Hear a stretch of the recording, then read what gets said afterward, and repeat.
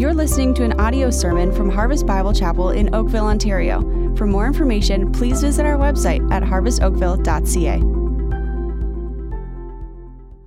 Father, thank you for all that's happened this weekend. It's been overwhelming in such a wonderful way. Lord, 19 lives testifying to the only story that could be written by the gospel of Jesus Christ. There's just no answer this world has than what Jesus can give. I pray you will put a cap on the service even now. I pray you will take this time.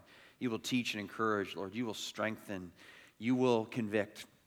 You will use this time, Lord, across every heart to allow us to hear from you. We are thankful, I pray, and united, I pray as well, and expectant for, again, what will take place in these moments now as we get to open up specifically your word to speak to our lives. Such an important message, Lord, and may it be received in our hearts and lives now too. We pray this in Jesus' name. Amen. Amen. All right, open your Bibles to Mark chapter 10.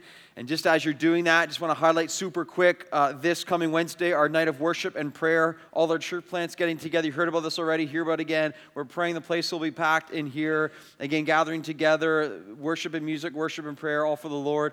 And how exciting that will be as well.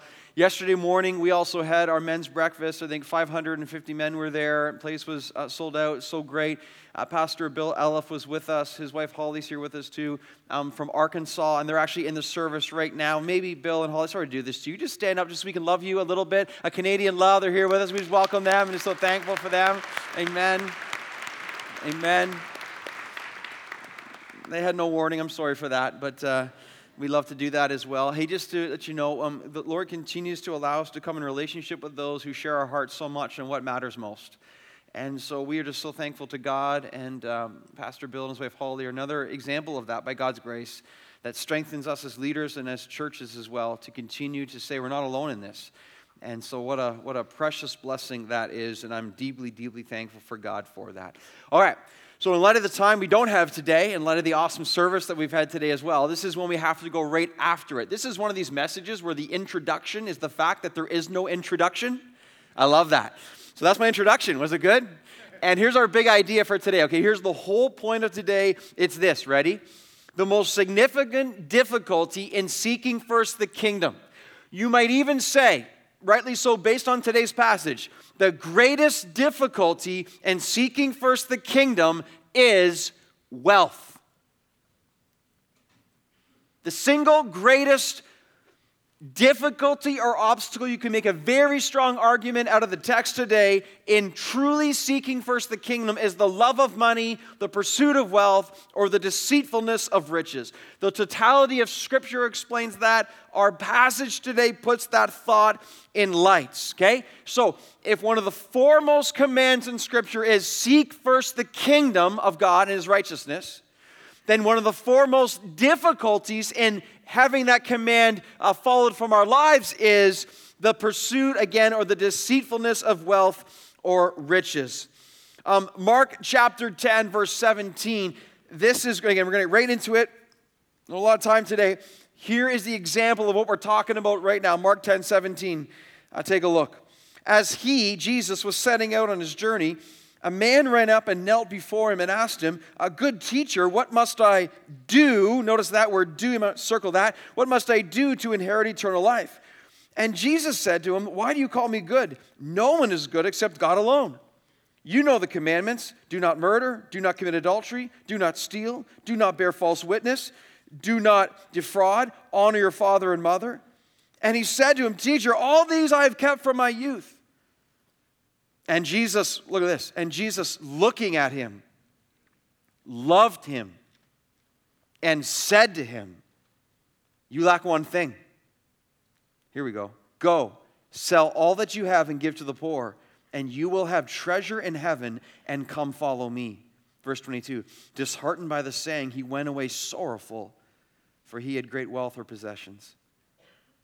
And Jesus looked around and said to his disciples, "How difficult will it be for those who have wealth to enter the kingdom of God?" And the disciples were amazed at his words, but Jesus said again, "Children, how difficult is it to enter the kingdom of God? It is easier for a camel to go through the eye of a needle than for a rich person to enter the kingdom of God." And they were exceedingly astonished and said to him, "Well, then who can be saved?" And Jesus looked at them and said, with man it is impossible, but not with God. Why? For all things are possible with God. Here we have the story of the rich young man. This appears in 3 out of 4 Gospels, indicating to us its importance by the Holy Spirit that is here for our listening and our observation. I want you to see this, okay? Notice in the preceding context of our passage today, if you look there in Mark 10, verse 14, Jesus says, let the children come to me, do not hinder them, for to such belongs the kingdom of God. I mean, how precious in this service here, a young child steps in the baptism tank, and that's her time. I mean, how precious is that, okay? That's what Jesus is saying. Let the children come to me, for childlike faith enters the kingdom of God, okay? But then immediately following what we just read, our passage today, and here we see the opposite of childlike faith. Now we see man-centered idolatry in the story of the rich young man. So listen to this, okay? In one passage, Jesus says, here's how you enter the kingdom of God. In the very next passage, essentially Jesus says, here's how you don't enter the kingdom of God. Childlike faith gets in, man-centered idolatry and the worship of this earth guarantees, Jesus will say, that you will not enter the kingdom of God. Fascinating. Getting right to our outline today again because of our time. Number 1, we'll see this in our text. We see this, a heart inquires. We see a heart that is inquiring. I'm using the thread of the heart today because it's always about the heart. Notice as we jump into verse 17, okay? I want to point out right away, you see 2 things happening in this rich young man. Number 1, you see a very self-assured man. He is confident, he is competent, and he is very curious. But watch what happens here, and this is so much like our world. You have a very self-confident, self-assured man, but we're going to see you also have a very self-ignorant man. You have a man who does not know the reality of his own heart. On the outside, there's this bustling confidence, but on the inside, there's this kind of terrible, tragic ignorance. It's also very important as we go through this series, okay? Here's what we often know or don't know, okay? We often think we know ourselves, and then we convince ourselves that we know ourselves. But as we convince ourselves we know ourselves, we just have forgotten to see that we've just deceived ourselves. If we think we really know what's in here, and we got all this heart thing figured out, because the Bible says the heart is desperately wicked, who can understand it? So one of the keys through this Seek First the Kingdom series and campaign, loved ones, I'm telling you, you should be, and I should be very suspicious of what? Of your own heart.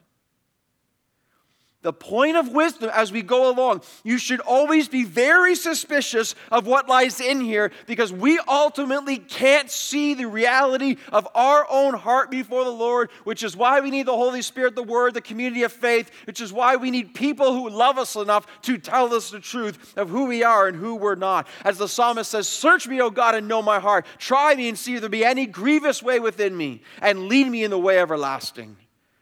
This is what this rich young man did not have until he met Jesus, but how would he respond? So in verse 17, notice we have a man who runs up and kneels before Jesus. Doesn't walk, he runs. He kneels. Matthew's gospel confirms he had great wealth. Luke's gospel tells us that he was a ruler. So we have a very affluent and powerfully respected young man. That's a dangerous combination if your heart's not in the right place. In verse 17, he calls Jesus good teacher. Now that's significant because the Jews never called each other good. And based on where this young man ended up, we have to imagine the sincerity of his heart is under question. And so he's probably saying good teacher to Jesus because he's trying to flatter him, hoping that he'll receive some flattering in return. Hey, good teacher. Again, good only equated with God. And Jesus might say, oh, nice to see you, excellent one, or whatever it might be. Notice he asked Jesus this. He says, what must I do to inherit eternal life? The word do there reveals the misled heart of this man. Consider this too, okay? He's kneeling beside the Son of God, the perfect Son of God. And he says, what must I do to inherit eternal life? Here's what we'll find out about this man as we go through. And this is a profound thought. He was asking Jesus, what must I do? Not that Jesus might be his Savior. He was asking Jesus, show me what I can do so I can be my own Savior. That's a profound thought. That's a lot of our world today too. They're not looking to Jesus. Jesus, you be my Savior. You show me a little bit of religion so I can get the credit, I can get the glory, and I can be the own Savior of my own life. Tragedy. And again, the misled heart, this is where they go. Jesus then says to him, why do you call me good? Now, why does Jesus do that? Jesus isn't denying that he's the Son of God. He's saying, hey, young man, do you really know what you just said? Do you really believe what you just said? Because if you're going to call me good, that's reserved for God alone. Do you really think that you're talking to the Son of God himself? Do you really believe what you just said? And then notice verse 19. You know the commandments. Do not murder. Don't commit adultery. Don't steal. Don't bear false witness. Do not defraud. Honor your father and mother. And listen, he says, teacher, all these I have kept from my youth. So you have an inquiring heart. And right here, man, in verse 20, you have an ignorant heart. He stands before Christ, the holy, perfect Son of God, without sin, without any blemish of any kind. And he's like, I've done it all. Can you imagine if you had any insight into your own sinful reality? I mean, I'll just take myself, for example. On a daily basis, and I am not exaggerating, I am grieved at the reality of the sinful tendencies and the flesh that lies within in words and actions, and again, in thoughts. I mean, you look at what's in, you get a glimpse, again, of your sinful tendencies and all the horrid things that you see, and you're, oh, Jesus, would you return and deal with this once and for all? I cannot stand this anymore. I cannot believe there will be a day that you will return and forever glorify and deal all my sin and shame and all, again, it just all be gone in imperfection, that day's going to come where you don't have to deal with that anymore. Anyone else excited for that day? Anyone else? How awesome. Okay, but here's this young man. He's standing before Christ, and he's not aware of himself because he's like, yep, I've done them all. And you step away from that individual. You're just like, I can't imagine getting to the spot where you are there, and let alone beside Jesus Christ. And this is your testimony. It shows us, even if he's like, yeah, I haven't defrauded someone, and I'm honoring my father and mother, but he has no awareness of the depravity within and how much on a daily basis he is so far from where he needs to be before Lord God Almighty. It's amazing how many unbelievers in our day will, at the end, they kind of weighing the good deeds versus the bad deeds, and they hope the good will outweigh the bad, and they'll stand before God and be like, yeah, I get in because, people down the street are worse than me, and people I know, I've been okay, good outweighing the bad, and somehow there'll be scale of good works. That's not in the Bible. What is in the Bible is that all have sinned and fall short of the glory of God. What is in the Bible is that we'll never be good enough because God rightly demands perfection because God is a perfect God. Not one sin then gets into heaven. Because if God let sin in, he wouldn't be perfect and righteous. So therefore, we have a significant problem. And the answer is Jesus Christ. The answer is that he died for all our sins and he offers us the gift of grace as we receive by faith. That we are then cleansed and made new, as you heard, after testimony after testimony. I get to hear all 19 baptisms this weekend. Wow. Jesus is building his church, and the grace of God that is covering souls and so many people. I used to think I could do it. I used to think I was a good enough person. But then bam! And I realized I have nothing apart from Jesus Christ. That's what this man in our text desperately needs. Now notice this, okay? He had confidence when he ran up to Jesus. And now Jesus says, do this, this, and this. Now he's filled with more confidence. Wrongly situated. And what Jesus will do now, he will love this man enough to expose him for who he isn't. Takes us to point 2, a heart exposed. A heart exposed. Look at verse 21. Okay, this verse right here, wow. Jesus looking at him, loved him, and said to him, loved ones, just hear this right now. Jesus loves us enough to tell us what we need to hear and to expose us of the sin that is preventing us from truly approaching him and truly being saved by him. Jesus right here is about to undress this man's heart in one sentence. He's going to expose the reality of his own fault and weakness in one sentence. He says this. He says, because what Jesus knows exactly what we need to hear. And this is what this man needed to hear. You lack one thing, rich young man. Go, Sell all that you have and give to the poor, and you will have treasure in heaven, and come follow me. Verse 22, disheartened by the saying, the rich young man went away sorrowful, for he had great wealth or great possessions. This is incredible. The man thought he was full. Jesus knew he was empty. The man thought he was successful. Jesus knew he was bankrupt. So what does Jesus do? Loves him. In one sentence, he exposes his heart, his idolatry, and his number one false god, money. Again, Jesus loves us enough to expose us that he might heal us. Think about situations in life. Think about the crises that confront us at times, what God uses to expose us. Think of the confrontation we have to go through at times we would never choose for ourselves, that God uses to expose sin in our lives. Think of the conflict that we are subject to at different times we would never choose for, but God does it to expose the. Think of the hardship or suffering that in his sovereignty we are allowed to go through, that at the end of the day God might humble us and test our hearts, as it says in Deuteronomy 8, to show us what's really inside, that he might point us to the path of blessing and power and the glory of his name. Like sometimes the very situations we try to avoid at all costs are the very situations that are most packed with the love of Christ. That's what's happening right here in this passage. The rich man simply loved his money more than he loved God. And that is proven by verse 22. I love the first word in verse 22. At least the etymology of the English word disheartened.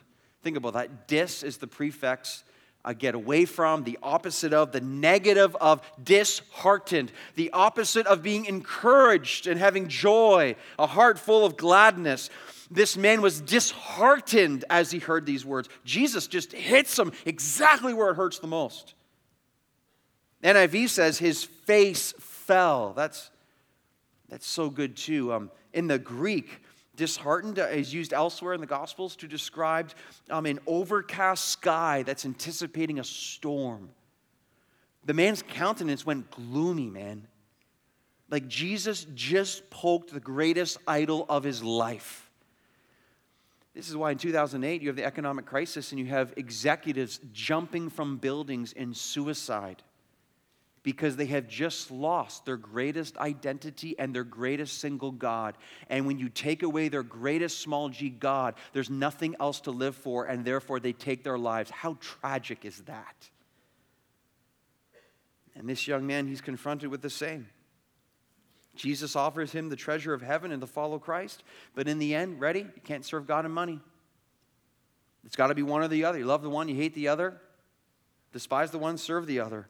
The rich man chose earthly treasure over eternal. I mean, what a turning point for this rich young man. What a tragedy. What a reality, though, right? Because again, look at Matthew 13 here, parable of the soils.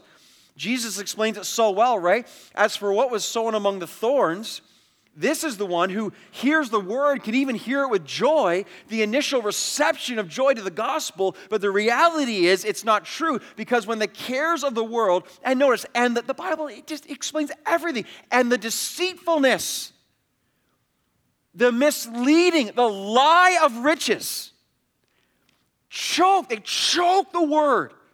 They suffocate the fruitfulness of the gospel. And therefore, the life proves to be unfruitful as time goes because they have trusted in the world, and the lies of money itself and wealth chokes out life, and they are left with death. That's the rich young man. And that's us if we're not super, super careful. Again, this young man, he talks such a big game. I've done it all! But then when truly confronted with the heart, he crumbles. You know, just look right here. I don't usually carry cash in my pocket, but think what's happening here. This rich young man, he chose this over eternal life with Jesus Christ. You may say, well, he had a few more of these. Yeah, but how many can you have when the reality is you choose this? What's going to happen to this when Jesus Christ returns? The moment Jesus Christ returns, it's nothing. It ends up being zero value of any eternal. Zero. How many people, okay, right now, man, how many of us are living for this over Jesus Christ in eternity in heaven? When you look at it for what that is the dumbest thing I've ever heard.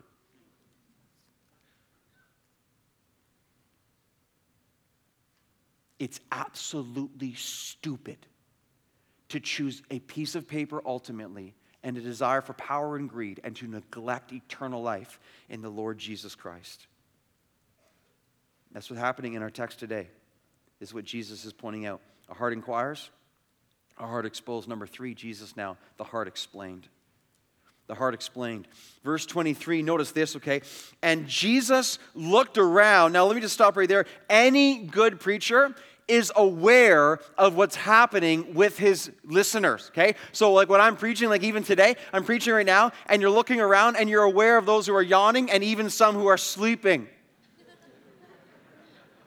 That's nothing new, right? You'll be less likely to sleep, I hope, now if I just said that. Right? But Jesus here, it says, and he looked around. Why does he look around at his disciples? Because he wants to know, hey, are you paying attention? He's like looking around. Are you listening to what I'm saying? Because what I'm about to say right now, Jesus says, this will change your life. Like this, I'm throwing down eternal principles that will be for disciples. If you don't get this, man, you're going to miss out big. Are you listening? He's looking around. I love that. And he says to them, how difficult will it be for those who have wealth to enter the kingdom of God? And the disciples were amazed, but he says again, how difficult it is to enter the kingdom of God. It is easier for a camel to go through the eye of a needle than for a rich person to enter the kingdom of God. And his disciples are exceedingly astonished. They are totally exasperated by this illustration Jesus just used. Why? Well, we got to take at face value what Jesus is saying here. At the end of the day, in verse 27, Jesus is saying this. It is impossible, okay? Not my words, his. It is impossible for someone who trusts in wealth, whose God is riches, to enter the kingdom of God. It is impossible. Now, the disciples were amazed at this because they were taught in the Old Testament the principle of prosperity equaling God's blessing. And they're right. I mean, there's so many stuff in the Old Testament. God says, if you keep my commandments, the rain will fall, your crops will grow, your animals will be healthy, I will bless in abundance. That was a principle from the Old, is a sign of God's blessing. In fact, the Jews thought, in this context, that the rich were especially saved. That God's favor was upon them. So the disciples are exceedingly astonished when Jesus brings up the camel and the eye of the needle thing, because they didn't have a paradigm to imagine that wealth could actually be a barrier to God. But see, then Christ comes and the New Testament starts to unfold, and we're learning the poor in spirit are the ones who inherit the kingdom of God. It's all about the heart. It's about those who are humble before Christ. It's not that money itself, but if you're trusting in wealth, you're done. And Jesus, what he does, he uses this metaphor. He takes the camel, the largest beast in Palestine, and then compares it going through the eye of a needle, the smallest hole in the home. This example is so ludicrous, it's humorous. Like if you're listening to Jesus, some commentators over the time, when they said, well, the eye of a needle was actually a gate in Jerusalem, and the camel would kind of, frustratingly kneel down and go through. There was no such gate. In fact, the whole point Jesus says here, it's impossible. So therefore, it's the extreme example of an actual camel trying to fit through this tiny little, it's just like, well, that'll never happen. Jesus like, exactly. That's the probability of a person who trusts and loves money as their God to enter into the kingdom of heaven. Why is Jesus teaching this with such strength? Because wealth and riches create tremendous difficulty to enter the kingdom of God. Why? Well, let's just break down our story today. Here is why wealth can be so difficult. Wealth produces a sense of self-sufficiency. And when you're this is one of the greatest dangers of the world that we live in. Has there ever been a more prosperous time than right now in this continent? Across the world, really, for the general population. Remember, I was in Peru a few years ago and on a mission trip there with Compassion Canada. I remember walking into these tin houses. And you're sitting there and you're looking around and they just have nothing. And it's amazing when you come with the practical need of the Lord Jesus Christ. And when you have to offer the food and the shelter and the education and you're loving them with such practical means. It's amazing to me then the openness to the gospel and the receptivity because the love that is expressed and that it comes from the love of Christ and the way the Lord has used that in so many thousands of lives. Then you come back here to Canada and it's like, well, I don't need anything. And even the way our government has come in to provide the needs originally based with Christian gospel love. And now a person they have a choice between the different places they need to go. And so why do I need God? The rest of us can do everything we want anytime, basically. The self-sufficiency of wealth can kill our love and appetite for Christ and the gospel. Value perversity. There's a perverse sense of what actually is valuable in life. Kingdom of heaven versus the kingdom of the earth or self. This rich young man was so earthly dependent that he was willing to forsake Jesus Christ and his kingdom. Of course, spiritual apathy, I hate this. The spiritual apathy, our obsession with comfort, I feel it too. Our desire for security, our idolatry with entertainment. It's all around, it just grieves my heart, like just my own heart. And it just creates such a sense of apathy and a disinterest in the things of God. God, forgive us. It's killing the church. And then, of course, all this blinds us to eternity. We forget that we're eternal creatures living, eternity's coming. We forget and we make everything in front of us to be our reality. And that is, again, it just shows us how foolish and we've fallen prey to the spirit of the age and our own flesh. And in case you think I'm kind of making this stuff up, well, let's go to the verse here from 1 Timothy 6. Notice this. I mean, look at how clear the Bible is on these issues. For those who desire to be rich. If you desire to be rich, you fall into the temptation and into a snare. Just think of look at the picture of a snare snapping down upon someone, into many senseless and harmful desires that plunge people into ruin and destruction. I mean, that sentence alone is astounding. Look at the dangers of wealth and the difficulty when you long to be rich. Why? Explanation. For the love of money, desire to be rich, is a root of all kinds of evils. It is through the craving of money and to be rich that some have wandered away from the faith. We see that. And have pierced themselves with many pangs. We've seen that too. This is why wealth can be so dangerous and so difficult. That money is to flow through us for the kingdom and not to be absorbed in us, that we might live just a life of self-indulgence. See how Jesus here has explained the heart of the rich young man to his disciple. He's just like, are you listening? Are you listening to this? This is hugely important. This is critical. The heart inquires, the heart exposed, the heart explained, and then lastly this, the heart now though is invited. The heart is invited. Look at verse 26. And the disciples were exceedingly astonished at the camel example. And they said to him, Jesus, then who can be saved? And then Jesus looked at them and he said this. He says, with man it is impossible, but not with God. Why? For all things are possible with God. You know what Jesus is saying there? He's like, listen, if you trust in riches, impossible. If money is your God, that'll never get you into heaven. But if you trust in Jesus Christ and you receive grace, and you believe that Jesus Christ is the eternal, infinite treasure, if you believe that Jesus Christ causes us to be sons and daughters of God and receive the inheritance of Jesus Christ and then become co-heirs with Christ himself, if you believe in the gift of grace received by faith, then you have just entered into the kingdom of God, which man is impossible with man, but God makes possible through his Son. The gospel, the love of God offered to you today again. And that is why, this is the first service I've gone to this. We're going to go to those verses here right now. That is why then these awesome songs have been written describing this as well, okay? Riches I heed not, nor man's empty praise. Why? Because you are my inheritance now and always. You and you only. You're first in my heart. Seek first the kingdom and his righteousness. Why? High King of heaven, you're my treasure. You're the treasure of my heart. Here's another one. This comes from When I Survey. Were the whole realm of nature mine. See, this is the opposite of the rich young man today. It's the opposite. If I had the whole world, that were a present way too small because love so amazing, so divine demands everything I could ever give for the gospel of Jesus Christ. Demands my soul, my life, my all. You're going to start comparing kind of the earth and Jesus? Really? And one more song we're going to sing just a few moments. I'm not going to boast in riches. My pride's not in gold. Why? Because my full boast is in Jesus Christ and in his name alone, because he is the one who holds everything. He is the gift of life. He is the source of living water. So loved ones, think about it. What are you living for? Look here. What are you living for?